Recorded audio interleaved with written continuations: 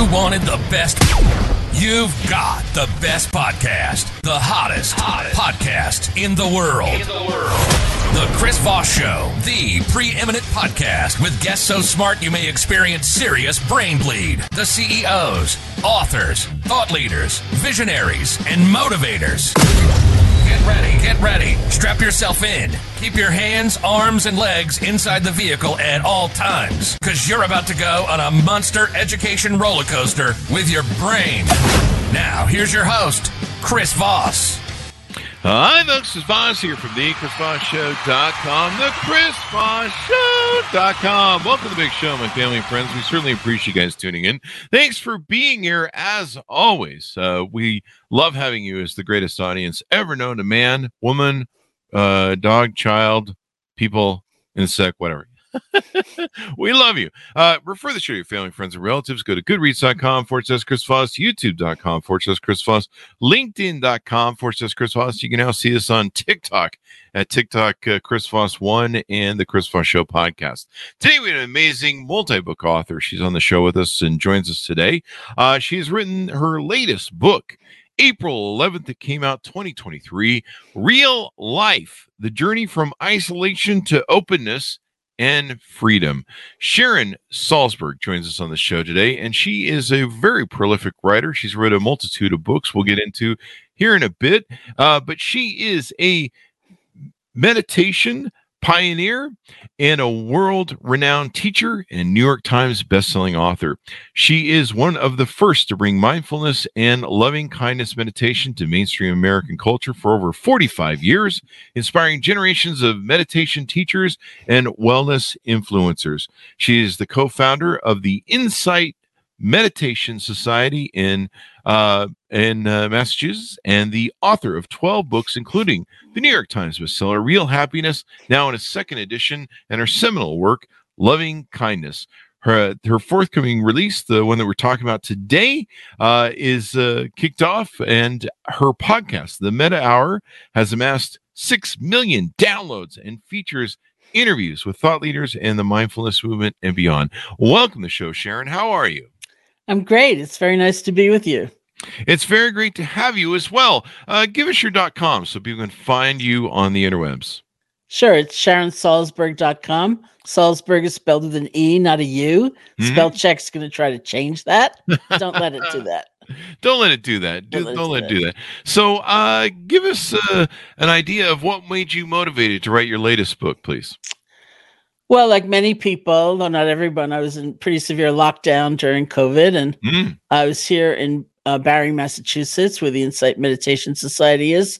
I come up here from New York City in kind of mid-March thinking, I'll go up there for 2 weeks and ride it out.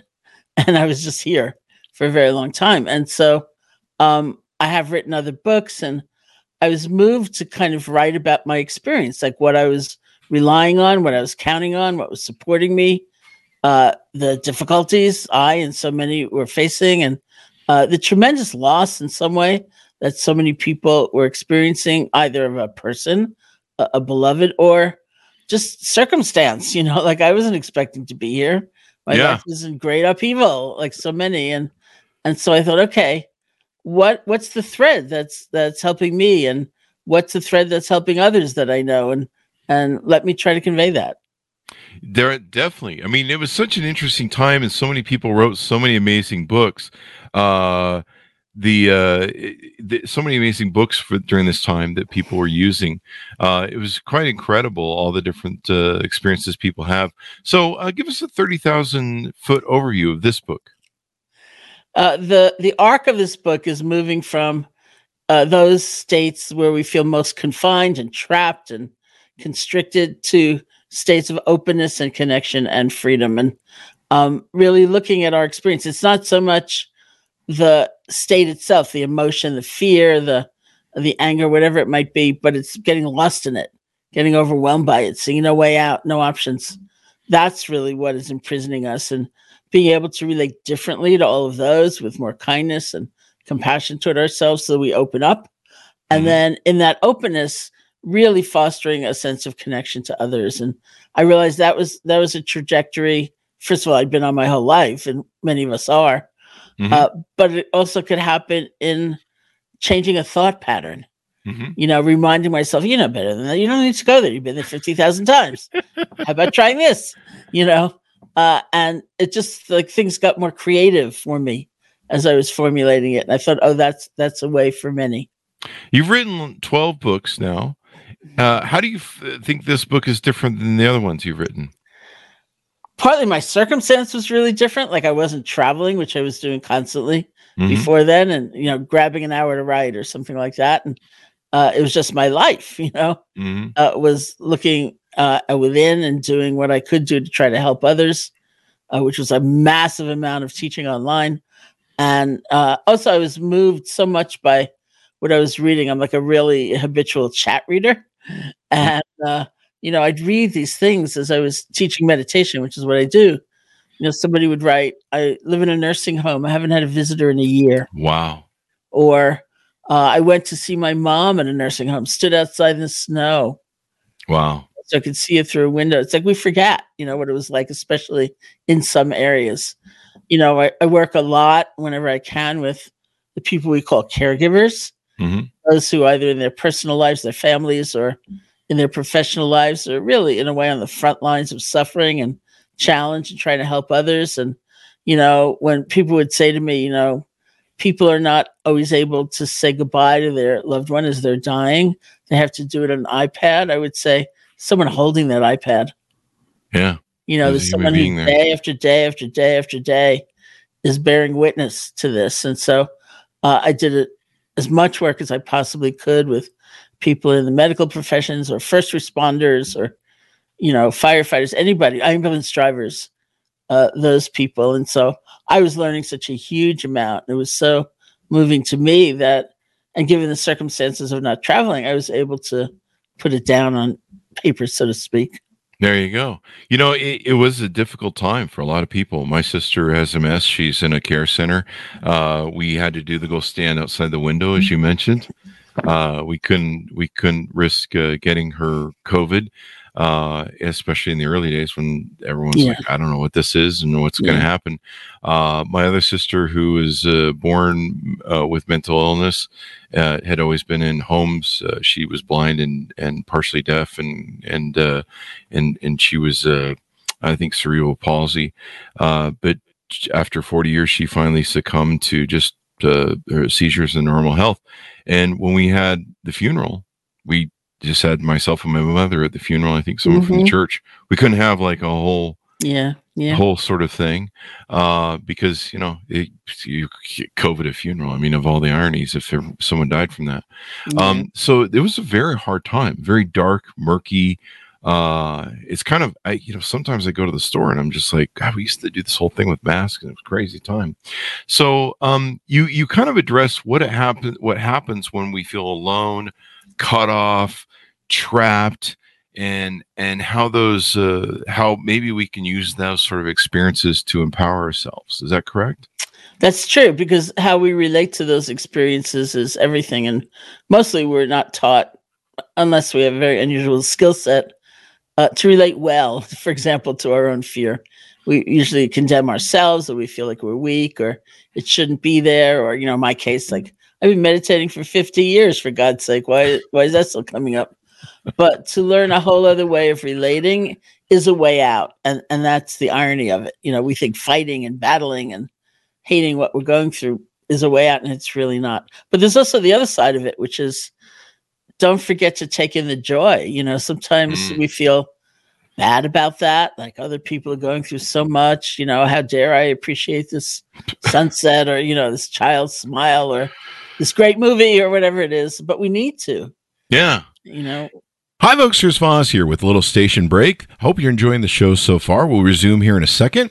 I'd like to invite you to come to my coaching speaking and training courses website. You can also see our new podcast over there at chrisvossleadershipinstitute.com. Over there, you can find all the different stuff that we do for speaking engagements if you'd like to hire me, training courses that we offer, and coaching for leadership, management, entrepreneurism, podcasting, corporate stuff. With over 35 years of experience in business and running companies as CEO. And be sure to check out chrisvossleadershipinstitute.com. Now back to the show. You know, a thing that helped me, and it actually, you know, we've had our show for 14 years, and I don't know how much of our audience realizes this. I think I've talked about it before, but in 2000 when COVID hit, I was struck really hard with a lot of stuff. I mean, we were losing hundreds of thousands of dollars in shows and events. And, you know, we normally would go out to these big shows and interview people, and CS and the NAB show and SEMA show and South by Southwest, and we normally would do all these interviews, and there was a lot of different, you know, just events, touring, speaking, all that sort of good stuff, and it all just was planned out. It was guaranteed business, and it just collapsed. And so it was a lot of money. Not only that, you know, it suddenly became that the money didn't really matter, and just about anything you owned didn't matter because your loved ones could possibly be taken from you. It was a very scary time. And I remember a friend of mine wrote on social media, he goes, "Here's what you do in this moment. You do one of two things. You either be a lifter and lift people up, or you find a lifter." And I was in a moment where I really needed a lifter. And I remember thinking, okay, I'm not good at trying to have other people lift me up. I just suck at that. And so I said, how can I be a lifter? And I took a look at my assets, and we changed the format of the Chris Voss show to go from interviewing CEO technology people and all this business silliness that we used to do that seemed silly at the time, I should say. And I said, we're going to open the scope up of the show. We're going to interview authors of all walks of life and everybody, and we're going to create more info entertainment. And it was what I wanted to do in my heart and what I felt good doing. And I tried to create shows that lifted and to be a lifter. And I've loved it ever since. And it's been a beautiful changeover. And we've had people like yourself on the show. But that whole be a lifter thing really gave me an empowerment to try and lift people up and inspire people. And hopefully it worked. That's beautiful. And dare I diagnose you as a caregiver? Because probably. That's exactly the pattern, you know, that so many people have. And, you know, people say to me, you know, I'm not a hospice nurse, or I'm not in that position of taking care of a family member, but in my friendships, just my ordinary connections, I find I'm always the giver. I feel very uncomfortable receiving. You know, might I be classified as a caregiver? And I say, yeah, I think so. You know, it's a pattern so many of us have. And it was a survival mode for me. I mean, I've always been a bit of a comedian. I've always tried to make people laugh. I kind of get a juice off it, like comedians do. It's almost like a crack cocaine when people laugh at your jokes, and you're like, yeah, let's do more of that. You know, when people call me from hospitals or going through different issues, you know, call it childhood trauma, whatever you want to fucking call it. Is the way I got it, but it works. It's a survival mechanism for me, but I make people laugh. I've had people call me from hospital bedrooms, and they're really in a dark place, and I'll start making them laugh and telling them nurse jokes and doctor jokes, and, you know, and then pretty soon they're laughing, and then pretty soon they're in a much better place. And so it's almost kind of, you know, self-survival mode, because there's a self-serving, self-love sort of thing to trying to help other people out. It's kind of when we give, we get, I guess. Yeah, I think that's really true. And I had a not very good hospitalization for pneumonia, and I wish I had your number. Well, you know who to call next time. I do. Hopefully you won't be in the hospital anytime soon. But yeah, if you ever get that hangnail, just give me a ring. I shall. You know, and it's fine. Sometimes it's out of balance. You know, it is a survival mode. I really agree with you. And so many of the things that we have patterns for are adaptations, and they were really smart. You know, maybe for a very long time. And yet sometimes when it's your only mode, or you don't see options, or you're just kind of tired. Yeah. It's nice to have some options that appear, and receiving it makes so many of us uncomfortable because I'm the same way. But nonetheless, when you kind of sense someone with a balance, you think, oh, that looks interesting. Yeah. I mean, even if I'm on the receiving end, I'm probably going to do jokes to make people laugh and be decrepitating But you talk about some different things in the book on important things to ask ourselves. Why do I most deeply yearn for, or what? I'm sorry. What do I most deeply yearn for? What would I benefit from letting go of? And what do I believe is possible for me? I like these questions. They're very open-ended and spacious. Tell us more. Well, it's thinking of these changes as like a journey, and like any journey, we pack in a way. We're kind of saying, what do I want to take with me? What do I leave behind? Mm-hmm. And also, that framing kind of came strongly for me when I was actually sitting with a friend who was dying. It was some weeks before her dying, although because you never know, Mm-hmm. if it was a day or some weeks. It turned out to be some weeks, but she was at home, and they set up a bed for her in kind of this den area overlooking a garden, and across the garden it was a courtyard, and there was another building, and at one point she said to me, she was kind of going in and out of clarity, and she said, basically, I have to pack. And I said, you have to pack? And she said, yeah, I have to pack. I have to go over there, and I have to cross the courtyard, and I have to bring all this stuff with me. Wow. So it didn't occur to me what she was sort of saying for about 45 minutes, so I just kept saying, everybody loves you. I love you, Mm-hmm. You're not alone, whatever. And then 45 minutes later, it struck me what across the courtyard probably meant. Wow. And I said, remember when you were saying you had to pack all this stuff to take it across the courtyard? You don't have to take anything with you. It's okay. You can just go. You can just go. Don't worry about those things. Mm-hmm. And she said, really? And I said, yeah, really. You can just go. And that's when that framing got really strong for me. I thought, what are we dragging along, that maybe we don't need tomorrow even? That's brilliant. So if I understand you correctly, maybe we should quit carrying all this stuff, this baggage we have around through life, because when we die, it's gone. And it's probably not going to matter for a hill of beans. Like, I don't know if your utility payments due or something. Yeah, exactly. You don't have to be wild and reckless, but really, it's like the things we worry about and the grudges and, what does so-and-so think of me? It's like, who cares? Yeah, who cares? It's true though. It's I remember the old Fight Club scene where it's like, we buy things to impress people who don't give a shit about us. Yeah. Like, no one cares if Chris Voss has a designer bag or not. I can't even name design. I was trying to think of one off the top of my head. But no one cares. I mean, I used to live my life where I would buy things to impress people, and I did it for myself. I grew up poor, so I would buy things, to impress myself. But I also thought, well, people see me in this nice car, they're going to be like, holy crap, what an amazing gentleman that Chris is. And usually people are just like, no, he's still an asshole. Which hasn't changed actually over the years. Or I would bet all those people you call when they're in the hospital, when they hear your name, they don't think that was a great car he had. Yeah, right? That's true. That's a really good point, isn't it? Yeah. They were like, wow, he's really funny, but then they were like, he's still an asshole.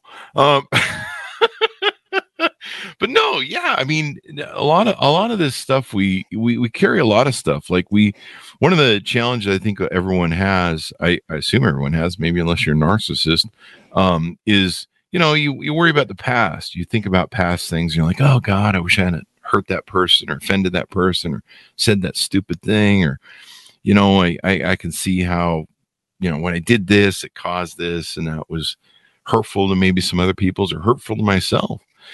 And, and we worry about all this crap that we can't change. You can't change the past, right? And so I think probably what you said plays a lot into that, doesn't it? I think it really does. I think there's a useful or skillful way of checking out those things, because first of all, they check us out. They stay with us. So, that come back and we think about them whether we want to or not. But, it's kind of like lessons learned. Mm-hmm. I realize that those circumstances, I'm usually so quiet. I don't speak my mind. That's a mistake. Mm-hmm. I'm going to really try to be different, Mm-hmm. going forward. And we fall down, but we can have that intention, and that's really important. Or maybe making amends in some situations, like that really stopped that person in their tracks. I think I'd feel better if I was just talking to somebody about a decision they had to make about their life and their marriage and so on. And I said, do you sense which path you might take in which you'll have the least regret? And which one you might be really haunted by regret? Wow. And so those are important considerations. But there's something else we do, which is more like a wholesale condemnation. Like, not just, I said that stupid thing, I'm going to try to be better. It's like, I am so stupid. I am so bad. I always will be. There's no hope for me. I could never change. And so it's just this massive kind of lacerating self-hatred that leads nowhere. So it's not useful. It's not helpful.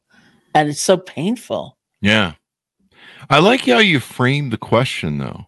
I've heard that the power of a good quality life is the questions you ask, because it opens us up, as you've talked about in your book, to seeing everything that could be possible. And framing the question in the way you said it is really interesting, because you're addressing, which might you regret less, or which path should you consider? Because sometimes people don't really consider the past; they just kind of go down them and they go, "Well, I guess we're down this road." Yeah. And framing it in a way that, like, what are the downsides of this? Because a lot of people, like, hey, I'm going to go buy a new car today. We'll just throw that around as a thing since we're kicking around the show. And you're like, I'm going to go buy XYZ car. Should I buy, the big giant gas guzzler car, the electronic vehicle? We'll just throw that around for fun. And, so you're like, I don't know which car is going to bring me regret, like the gas guzzler, and then gas goes to $5 per gallon. There might be some regret there. And the EV, whatever the thing is there. And so I like the concept of thinking about what's the potential for the most regret. There's also, that's a great example, because, there's also the possibility of considering, like, what might I have to give up in order to get that object or that experience or something like that. Because sometimes we're willing to compromise a lot. Like, I'll work day and night and never see my beautiful new car because I have no time. I'm working 2 jobs and I never get time to drive the thing. Exactly. There you go. I like that idea. I love how you frame that and think about the different variations of result. And by pre-thinking through that, hopefully you can make better decisions, right? Yeah, and it's just more joy. Joy is good too. Though we should get some joy in there as well. Yeah. I note to self: work on the joy part. You talk about taking some risks with what we dare to imagine. Once again, I love that line. Tell us a little bit more about that, if you would. Well, I remember conversations, different conversations I've had with people, which are reflective of states I've been in, as well, which are more like, maybe I could be a little bit happier, or, maybe a slight improvement. And you think, why bother, like, really, I think truly we are capable of a great deal.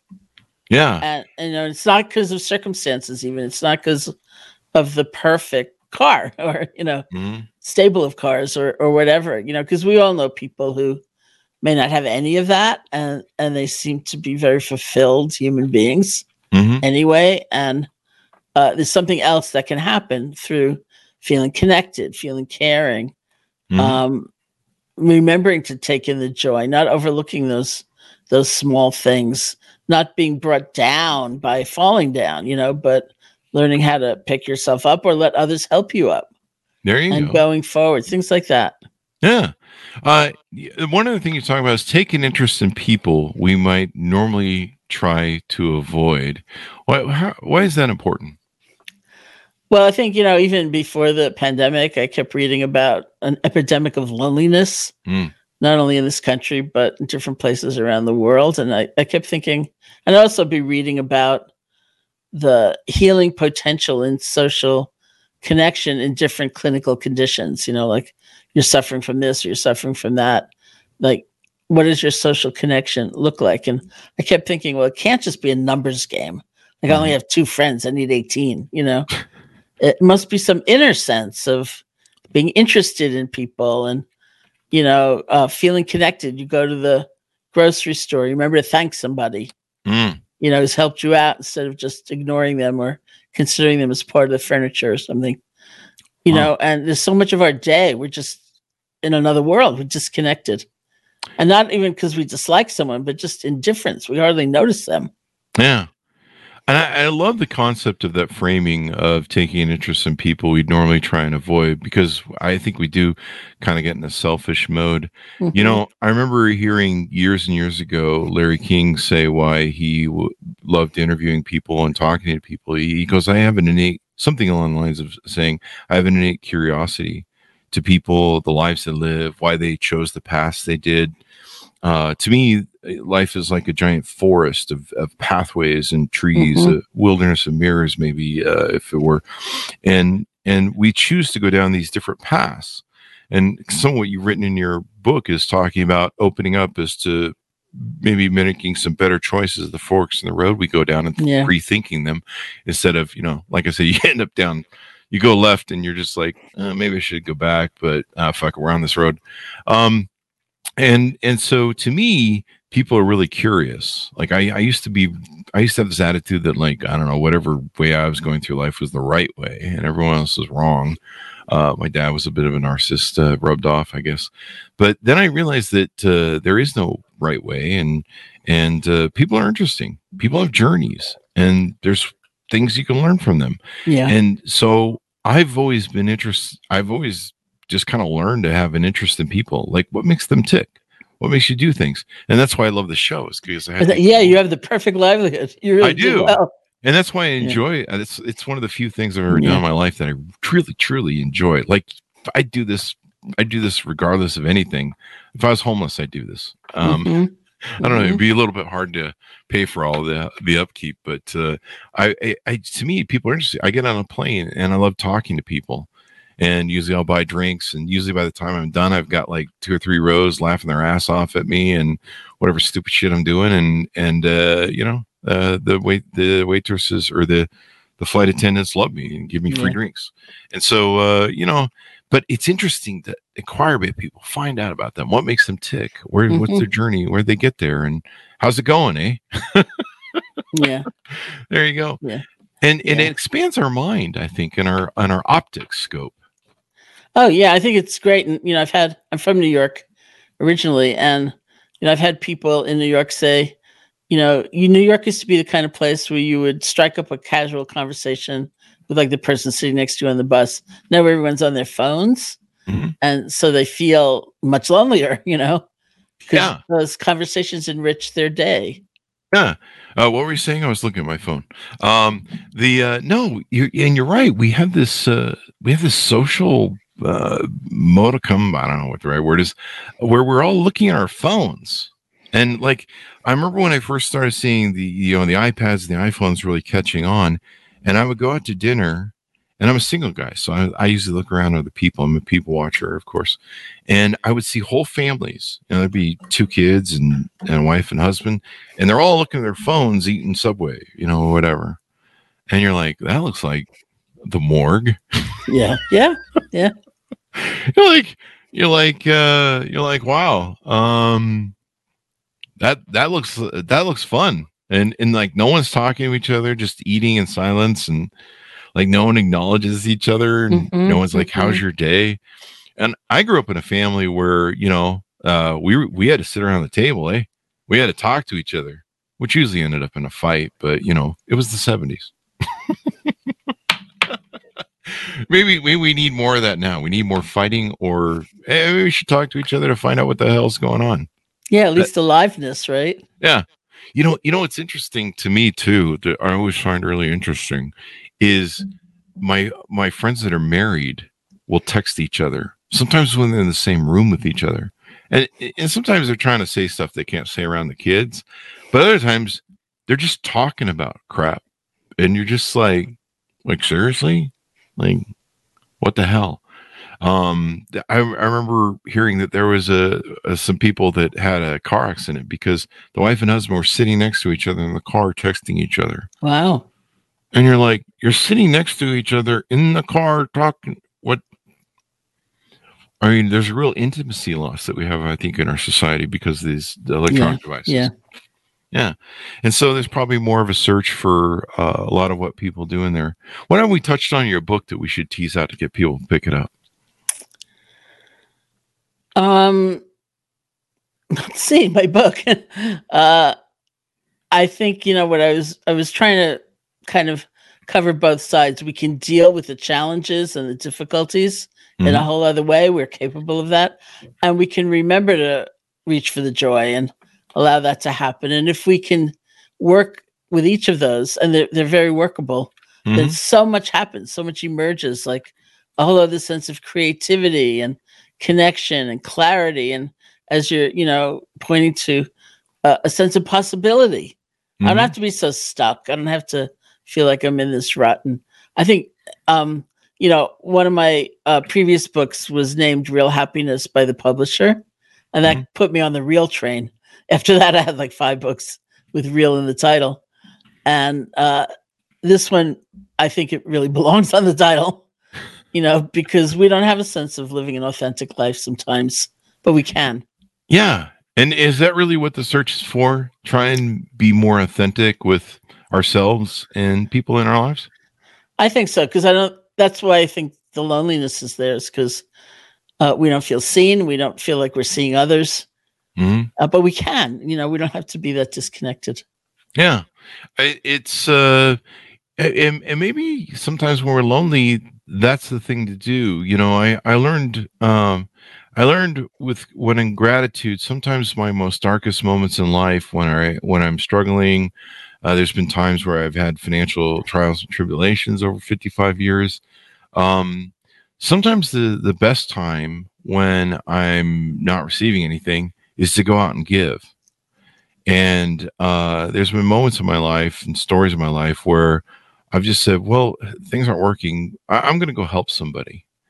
I have almost nothing to give except just maybe some physical labor help, and I'll go help somebody with something. And that has been the most biggest blessing. And it's almost like, I don't want to say it's the cause of, well, when I go out and give stuff, I get stuff, but it definitely made a difference in being grateful for where I was and kind of putting me back into a context of the simplicity of it all, and being grateful and realizing that, maybe some of the BS I was feeding myself about myself wasn't as important as I thought it was. Well, even in, very pressing circumstances, very difficult circumstances, I think what you just said is so powerfully true. Like I started a retreat center. I co-founded a retreat center here in Massachusetts in 1976. It's the Insight Meditation Society. It's just next door to me through the forest. And I have a house here that someone built, the founding teachers. And I spent February 2020 traveling throughout California teaching meditation. And I got back to New York City, where I had a rented apartment in early March. And then I was teaching, I think it was March 9th, in a completely airless room in a basement somewhere in a museum. And everyone, March 9th, New York City, people are incredibly anxious and having so much difficulty, and people are starting to get sick, and people in nursing homes are starting to get sick. And there we were. And the system in that particular setting of teaching is that the speaker sits in the audience in the front row until they're formally introduced. Then you get up on the stage and you start leading. And so I was sitting in the audience and next to this woman who was phenomenally anxious, like beside herself, should I be here? I don't know if I should be here. I don't know if I should be anywhere. And I said to her, because I'm a meditation teacher, well, there's certain breathing techniques that you can use. And the fundamental of that is that if your out breath is longer than your in breath, the parasympathetic nervous system is said to take over from the sympathetic nervous system, and you kind of chill. Your blood pressure is likely to go down and you get more relaxed. So I said, well, there are these breathing techniques you could use. She wasn't interested at all.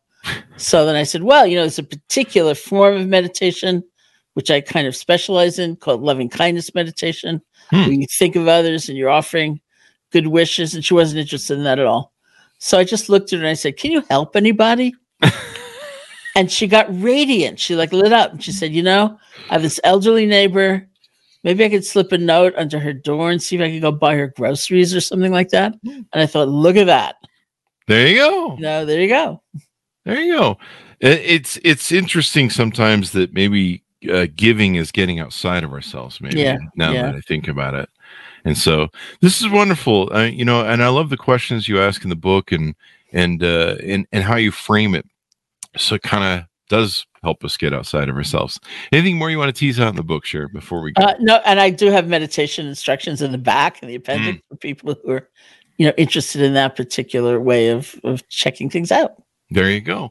There's a lot of people that love meditation. I know Howard Stern, and I think his mother was the one who introduced him to I think it's transcendental meditation, and it's supposed to really help them. I don't know. It's Howard Stern still. No, I'm just kidding. He's a fine gentleman. It's just a joke there. But no, it seems to help a lot of people and stuff. I think I've suggested to my mom, and it's been suggested to me, but I think we're going for frontal lobotomy, so forego the meditation. If you ever decide to, just as I have your number now to call you when I'm in the should I ever be in the hospital again, then you have my number. You can call me if you ever want to meditate. There you go. I'll have to look at some meditation jokks. Okay. What did the yogis say to the? I don't know. I'll have to figure hot dog vendor. You can try. Yeah, the hot dog vendor. I don't know. You probably know lots of meditation. I probably do. There you go. Well, Sharon, thank you very much for coming on the show. Give us your .com so people can find you on the interwebs, please. Sure. It's SharonSalzberg.com. There you go. And thanks for tuning into my audience. Go to goodreads.com/Chris Voss, youtube.com/Chris Voss, and linkedin.com/Chris Voss. And also see us over on, TikTok. And we're Chris Voss 1 over there and the Chris Voss Show podcast. Thanks for tuning in. Be good to each other. Stay safe. We'll see you guys next time. And that should have us out.